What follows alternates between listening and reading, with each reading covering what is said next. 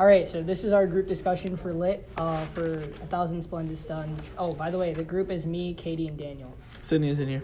Sydney's not here today. That's correct. All right, Katie, you had a very important question and quote to share, so please share. Okay, so my quote was in chapter 35 on page 252, kind of towards the bottom. It says, "And she marveled at how, after all these years of rattling loose, she had found in this little creature the true connection in her life, a false, failed connection." So this is in Mariam's perspective, and at this point she held Aziza, Layla's daughter, for the first time.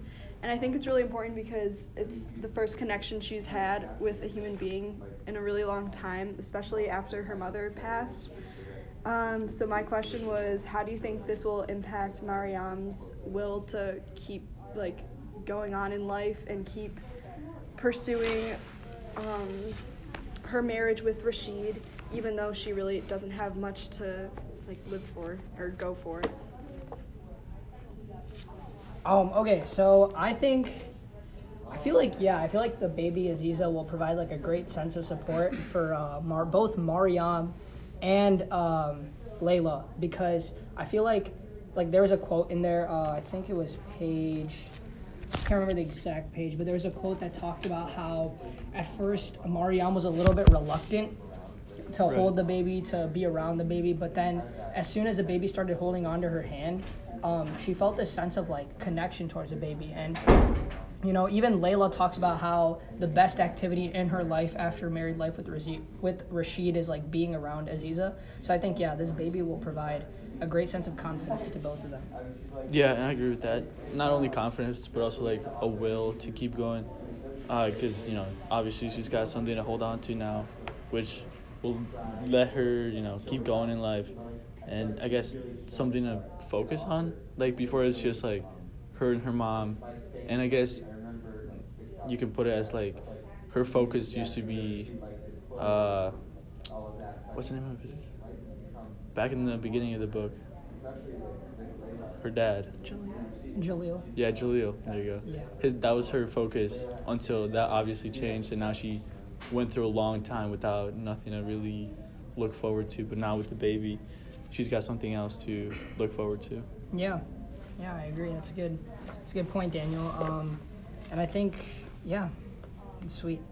So what other things do you think will keep Mariam and Layla going besides Aziza, in the current situation they're in with Rashid, besides the baby?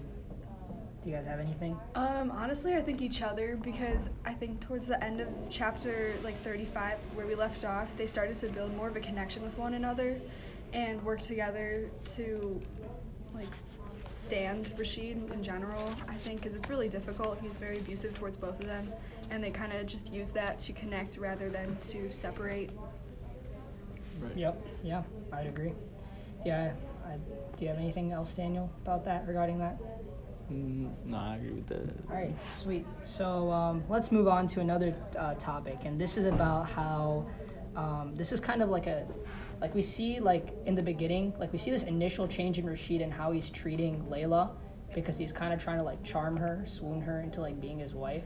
But then later we see his true character. So I think one quote that illustrates how he goes back to his true character is page 214, where he talks about he's talking about the baby. He's talking about marrying Layla, and she's talking about, we need to legitimize the situation. People will talk, it looks dishonorable, an unmarried young woman living here. It's bad for my reputation and hers, and yours, I might add.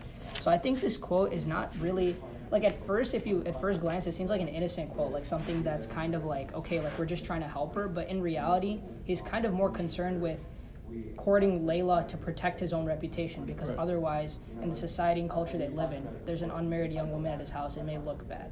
So what are you guys' thoughts on that, overall Rashid's behavior and other stuff like that? I like a good point that you brought up was how he tries to charm her, which is also what he did with Mariam towards the beginning of their marriage.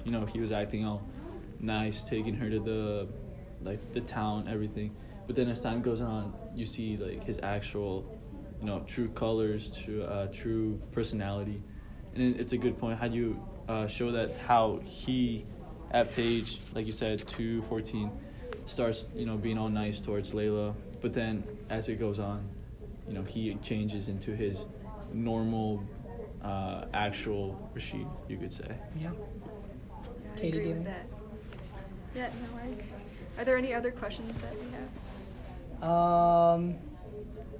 I mean, not really. I mean, I feel like it's really weird to see like it's kind of sad to see how abusive Rashid is in general. Like I feel like it's not like in our view it's not normal, but I think the reality is like in some situations like maybe this is the cultural norm, and that makes me feel like really bad about how the situation is. Like we see Layla's side where we see a more westernized modern point of view, Right. but it's sad to see this other side. Mm-hmm. Yeah, I agree.